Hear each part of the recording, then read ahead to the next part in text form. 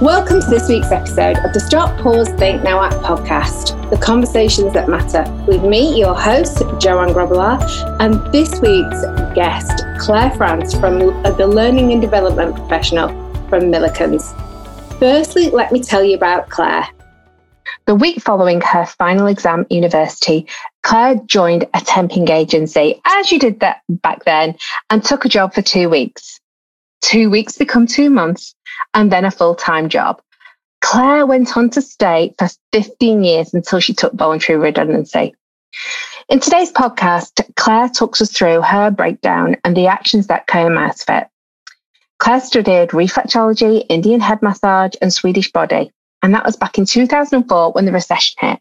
The first thing people did was stop spending on disposable income. Her previous company of 15 years was recruiting, and the new role had her name all over it. Claire applied just to see what it felt like driving back on site after her breakdown, and it felt like home. That was in 2009, and Claire is still with Millikens today in her role of learning and development professional. Claire, welcome to this week's podcast. Thank you, Jo. It's a pleasure to be here. I'm very excited to have you on this week. Okay, firstly, can you explain to us who Millikens are and what they do for people that may not know that are listening? Oh gosh, Milliken is one of the world's largest privately owned chemical and manufacturing organisations. We're based out of South Carolina and have manufacturing locations around the globe. They say that on an average day in the Western world, you come into contact with 50 of our products every day, because we're, whether it's chemicals or colorants or the inside of tires, whatever it might be. The only brand that goes by the name is the carpet. Wow, fantastic. Okay, so Claire, we're going to talk through today your stop, pause, think, now act moments, those pivotal moments in your life that have led to change. So one of the things that you told us about when we did our pre-interview, as we do with all our guests, you talked about your stop moment. And one of the stop moments that you led us through was your brother-in-law having terminal cancer. Yeah. What happened for you in that stop moment, Claire? Well, I guess it was kind of the final straw, really. I hadn't been feeling great for about 18 months prior to that. As I've been driving into work every morning, I'd had this real sense of like indigestion and doom. And I just kind of thought that, I was doing the wrong job, in the wrong job, if you like. And then we got the news about Chester, and that just kind of knocked me for six, really. And that actually, I then went to the doctors because I just couldn't cope. Yeah. You talked in your pre-interview that you felt like you were in denial for a lot of the time. Absolutely. What did that denial? Because there is so much great conversation about mind health, mental health, and mental well-being. Sometimes we don't know what being in denial looks like. So what did that being in denial look like for you, Claire? What can you remember from that time? Yeah, I know, because when I talk about it now and I say like I had indigestion every day, that was one of the physical manifestations of it. Yeah. And I just put it down to, I've rushed my breakfast, or the cup of tea I've had was too hot, or, but I would kind of brush it off and excuse it away with something like that, with another reason. But then getting the news about Chester just kind of stopped me in my tracks, really, and went to the doctors, and they said I had mild to moderate depression. Wow, that's a big piece of news to take on board, especially at that really difficult time. Yes. How many in your line of work now? How many people do you see, Claire, who have mental health challenges but don't recognise it because actually it presents as a physical issue?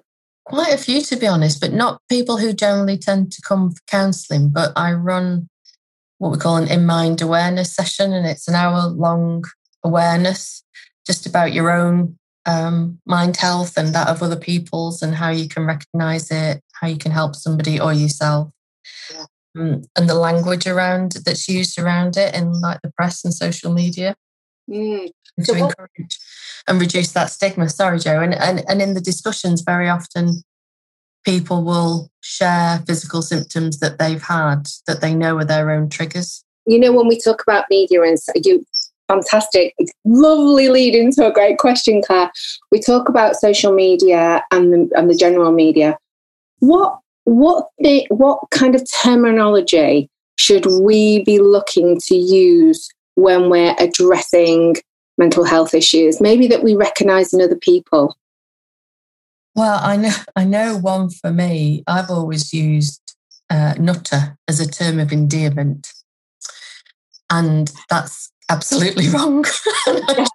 Yeah, and when we've said that as small children, and it's horrifying to think that we did that, and it's so derogatory, actually, isn't it?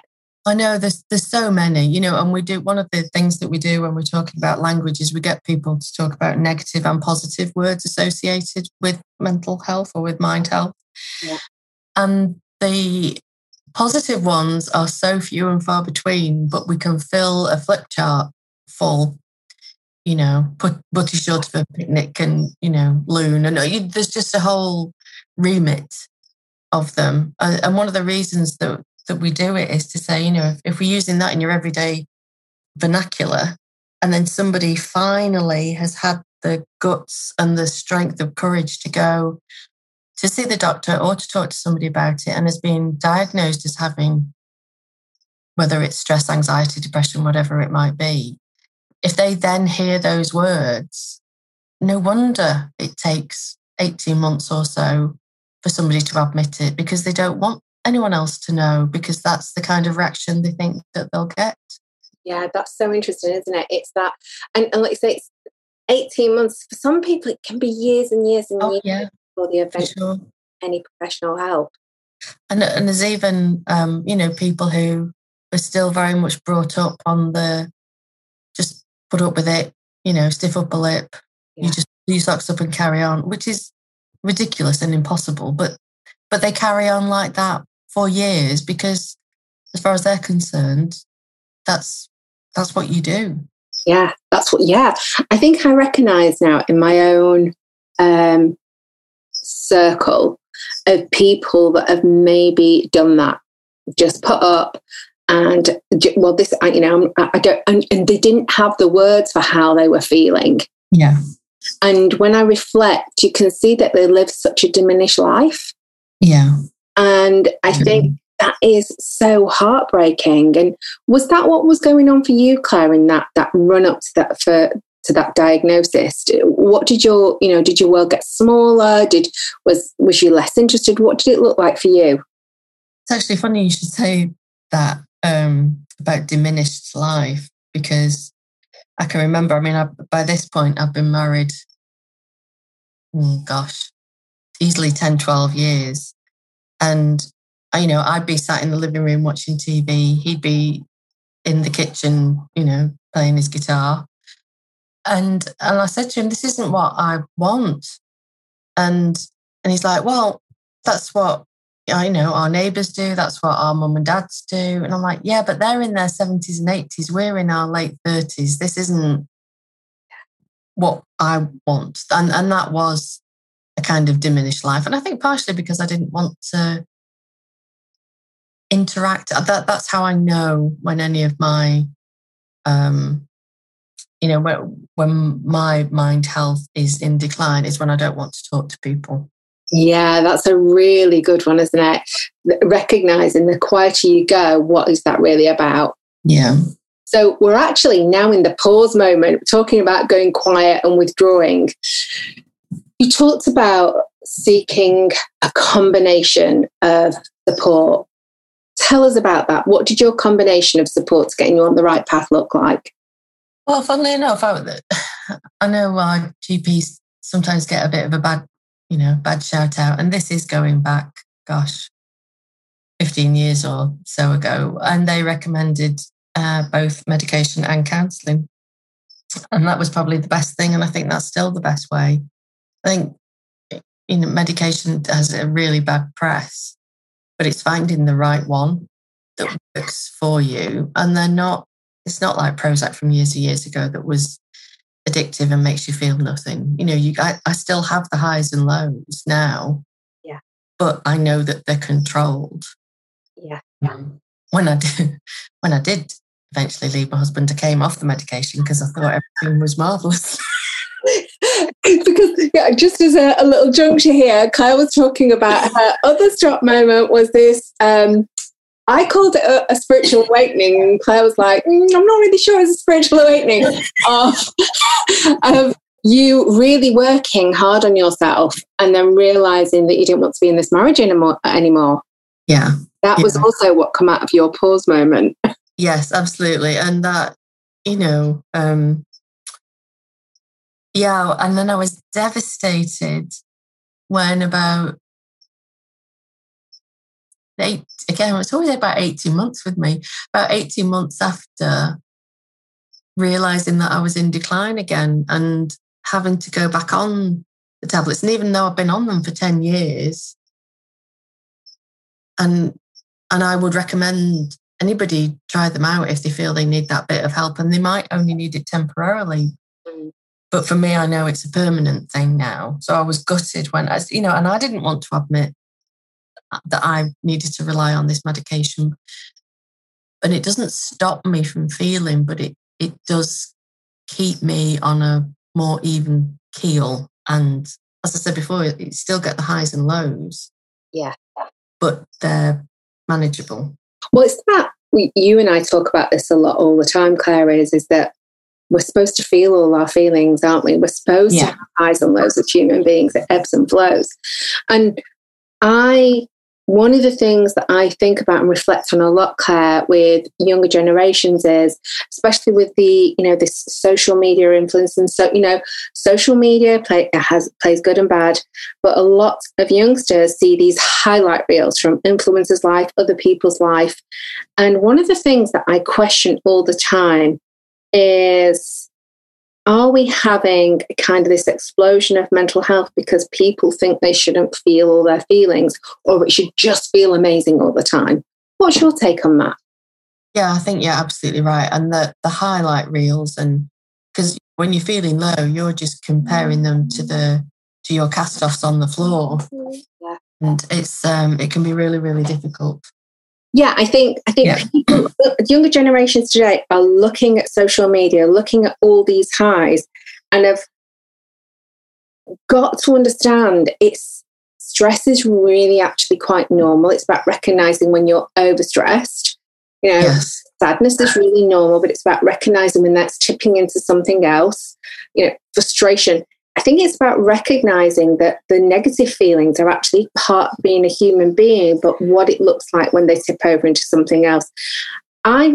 Me personally, feel that that's where we need to do some education in younger generations, and actually in other people as well. Yeah. How do you make that part of your everyday kind of being for yourself, Claire, and looking after yourself? You know what? That's because I was thinking while you were asking that question, because I lead the mental health provision at work. And one of the mental health first aiders, she made the comment because somebody was feeling really low. And I think we made a bit of a joke, not about how she was feeling, but just to try and lighten the mood. And this other girl, she's so right, because she just said, we have to acknowledge these sad feelings, and sometimes that's all right.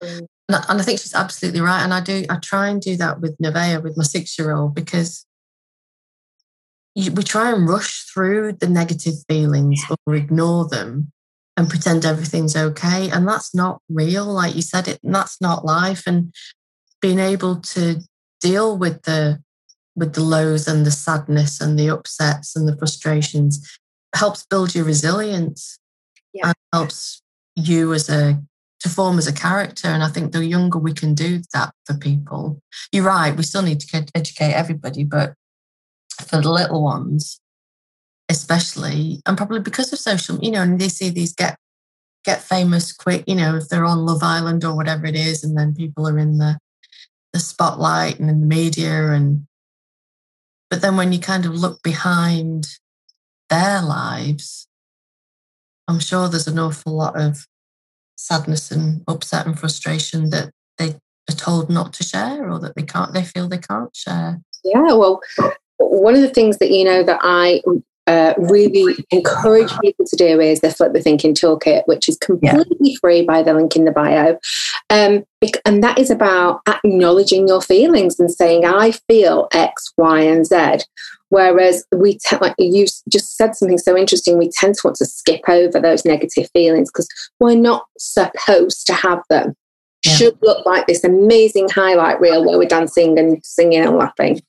Yeah. I know of somebody that has been doing this work now nearly 14 years. I have my moments where I want to, be quite vocal in not a very nice way about certain things. Does that make us bad people? No, it doesn't make us human beings. Absolutely. And I talk about those moments. You've been in one of my leadership workshops where I've openly talked about, things that I, on the step back, know that I've not done well, and being able to reflect on that. Mm-hmm. I think that's it, isn't it? It's about having that reflection point where you can acknowledge where I could do better. Yeah. How do you acknowledge your time? Actually, I've got a really good question for you. How do you acknowledge when you have reflected on what you can do better and then give yourself a pat on the back for doing that? You knew that was going to be my answer, didn't you? that would never happen. It's a hard one, really, isn't it? Because, and like kind of as we were saying at the beginning, you don't even always recognise it in the first place to be able to reflect back on it, because sometimes you're just too deeply entrenched. Yeah. I get it reflected for me. My second husband, he will sometimes comment, which then gives me pause to think. Yeah. And that's it. Sometimes it doesn't have to, when we get that outside input can be really powerful, and it's riding the wave when it comes.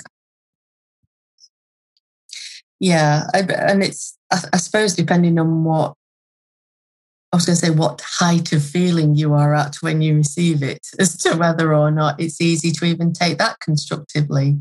Oh, yeah, we all know those moments, don't we? I know that sometimes when I'm working with you guys and I've got to say something that's, a bit of tough love, mm-hmm. I lead with, get your heart right to hear this. No. And I think when it's on a professional basis like that, it's easier to take than when it's a loved one. Yeah. Throwing it at you, let's say. How would it be for you if that? What, if I was asked that, or for me to ask that? If you was asked that. Yeah, I think I would quite like that. Because I tend to get the solution, tend to get given the solution, which in that moment isn't always necessarily what I want to hear, because it's completely different to my solution. But yeah, I think that's a really good way of phrasing it to somebody. And it's the same when someone comes to you either wanting a rant, or one of your girlfriends rings you up or whatever, and they is establishing, is this advice you're after, or do you just need me to listen? So like you say, comfort or support. It's kind of, is this, do you want me actually to answer, or am I just here as an ear for you to rant at? And I think getting that clarity is a really good move. When I'm your think moment, Claire, what happened to you then after you started your treatment and you're talking therapies? Oh gosh.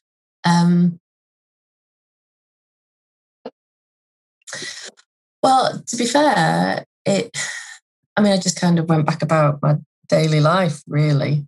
Once we got the right tablets sorted out and it was only 6 sessions and they were quite brief and to the point, but they were good and they got me thinking. And I suppose they got me considering an awful lot of different scenarios, especially one of them being the fact that I'd always wanted a family and it wasn't happening for us. And I thought, right, well, I have to find out. I need to know why it's not. And then we went through a round of IVF, which was unsuccessful. And as a part of that, we were offered counselling through the Women's Hospital in Liverpool. And my then husband didn't want to come and wasn't interested. So I went because I'd already had some counselling and it had been beneficial. So I went, and because he wasn't there, I could talk about whatever I liked. And that was kind of the point where I thought, I've got to live my, isn't it the Red Hot Chili Peppers? Yes, I was just going to ask you about one of your briefing notes was talking about the Red Hot Chili Peppers. Yeah, I love them. And this life is more than just a read through. And that kind of hit home, really. It's like, we're only here once. Life's too short. And it was hard in my family because nobody really, any divorces were very much in the minority. Again, it took me 18 months to come to the conclusion that, no, I'm not rushing into this. I'm not making a mistake. I've got to do this because I cannot wake up in this bed another day. How do you think the talking therapies predominantly really help you spend that 18 months working through that decision making, Claire? Well, I don't know about you, Jo, but I find that when I do start to talk to somebody, hearing your own words out loud kind of give them a sense of their own, give them a bit of like an identity, and they stop whizzing around in your head, and you can actually think, is that actually what I think and feel? Is that real? Is it not real? Gosh, I didn't realise it was that. Because we so rarely get that opportunity to spend time thinking about ourselves, especially in a constructive way. It's normally that negative voice, isn't it? Yeah. In your head telling you what you're doing wrong, and well, it is for me. And to be in that positive, non-judgmental space really enables you to analyse yourself and your feelings and what you're going through, and you get a few of those, okay, that's why I've been feeling like that moments, which can be really insightful. So personally, I've worked with the same therapist for 14 years, and I say that proudly. I talk about that regularly. Even though she's like, I'm retiring now, I'm like, I need continuity of care. And I think one of the things, and you'll recognise this, is that life is a continuum. It's messy, and you'll get to the centre of gravity and you'll think, yes, and then it gets messy again. I think, and one of the things I say to people all the time, we don't go to therapy because we're sick and poorly. We actually can go to therapy to stay really, really mentally healthy. Mm-hmm. That's true. Yeah. So I absolutely, if you one piece of advice, Claire, for somebody who was sitting on the edge of going for talking therapy, what advice would you give them to help get them over the line? Oh gosh, I'm just tempted to say, what harm could it do? Just try it. Yeah. Just try it. But have a look through some of the registered websites and just find somebody that either, there's something about their profile, excuse me, there's something about their profile that you like the look of, you warm to them or whatever it might be. And I think it's amazing how easier it can be talking to a stranger than to somebody that you no, especially the first time.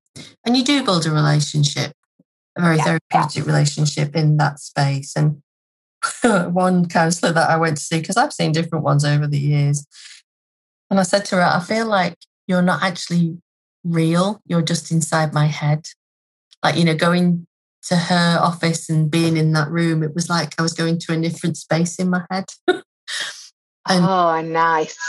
And it was very comforting in there, and it was just very safe. But it's finding the right person is hugely beneficial. What did your actions look like as a result of you really addressing your mental health and making big changes? Tell us about your big actions. Well, I don't know if this is what I was supposed to talk about or not, Jo, but you could. This is your stop, pause, think now at moments. You get to talk about whatever you like. I trained to be a counsellor. Yes, that's what I was hoping you was going to tell everybody. And it's that wounded healer as well, So I think a lot of people find it's that wounded healer. You've been there yourself. And I had this awakening. Well, this was an awakening at Liverpool Women's Hospital when in the counselling, and I sat there one day and I thought, if I could give somebody else what this lady, Mary, had given to me in those sessions, I thought that's worth getting up in the morning. And even though I was working full time, I went to night classes for 3 years and studied how to be a counsellor. And then that, fortunately, has really taken over, well, not taken over, but it's had a bit of influence at work in my current role. So although I'm not, I can't have mind health or anything in my official title as learning and development, we still feel that is part of that, of developing people and helping people learn about themselves as well through the counselling. So, and that's something that I think has always kind of been there in me at some level. Oh, I love it. Yeah. People have always talked to me. You are so huge on empathy, Claire. Thank you. Yeah, I love having conversations with you and your insight for other people. It's amazing. I was one of the rare occurrences where I actually did take some praise, and something positive was from my tutor who said, the skills of counselling can be taught, but the way of being, you either are or you aren't. And he said I had it in spades. So I did take that. I heard that and took that as a positive. Oh, I'm nearly crying at that. It's really moved me to tears. Because you and I, but in a good way, because you and I know that having, I'm an EFT therapist, your therapeutic skills are very different to mine. But you and I know that hearing people and hearing what they say, but actually hearing them on a much deeper level, not just the words, is a skill that I don't always think can be taught. Yeah, absolutely. And I think, we've done coaching classes at work, and you either get it or you don't, unfortunately. Yeah. And I think it's worse when people think they've got it. And maybe I'm cringing now, Then somebody thinks they got it and you're like, oh, you have not got it. You feel like I can't say that because it sounds like I'm being all, oh, look at me, aren't I marvellous? Yeah. When it's not that at all, it is that way of being. I know one of the people who I know who I've worked with, her way of describing it is, sometimes you look at me, Joanne, and I see you looking in my soul, and I think I best strap in for this session because I think you already know what I'm going to tell you before I've even told you, because I'm seeing you look in my soul. And I think it's just being able to connect. It's that heart-centered connecting with somebody, isn't it? And I think it's really isolating your time with that person. And one of the things that I always say when I'm kind of like, if I can feel that somebody is, off their axis, I do a little bit of breathing and bring them down. And I say to them, you're the most important person in the world right now. And she always says, when you say that to me, she said, it's like, that's how I feel. And then all of a sudden, all this stuff comes tumbling out of me. And I'm like, oh, how did you do that? I'm guessing that's kind of like what it's like working with you as well, Claire. Yeah, I can't say I've ever been told that I can see into people's soul, but people do think I can read their mind. Because I think. Because you ask them that question sometimes, and when it happens, it's the most amazing thing. When you just really hit the nail on the head and they didn't see it coming. It's just, that really gives you a sense of, this is good. This is what I'm supposed to be doing. Yeah. So Claire, just to wrap up, I'm going to ask you your wrap-up question. I've got a really special wrap-up question for you. Oh no, go on. No, it's a good one. What is the thing you're most proud of in your personal life? Although I don't feel like it today, I'm going to say adopting. Give it some context. Well, so we finally got the dreaded letter from school as we live in these COVID times, and we've had the letter. So my 6-year-old has been sent home. She's self-isolating. She's driving me demented. But adopting her when she just turned 3 was the most amazing thing that Greg and I have ever done. Oh, and I have just had pre-record. I just had the sweetest conversation with Nevaeh. So I really wanted to finish on that note because I think your stop, pause, think, now act moments are quite what, you went through this whole experience of this person becoming really sick who was very close to you, to having this freaking spiritual awakening, as Brené Brown calls it, to I need to change something, and you really wanted to be a parent, finding the most amazing man that you're married to now. Yeah. And it all ended with Nevaeh. I know. Or it continues with Nevaeh. It all began with Nevaeh. Yeah, or it continues with Nevaeh. What's the best thing about being a parent? Oh, Lord.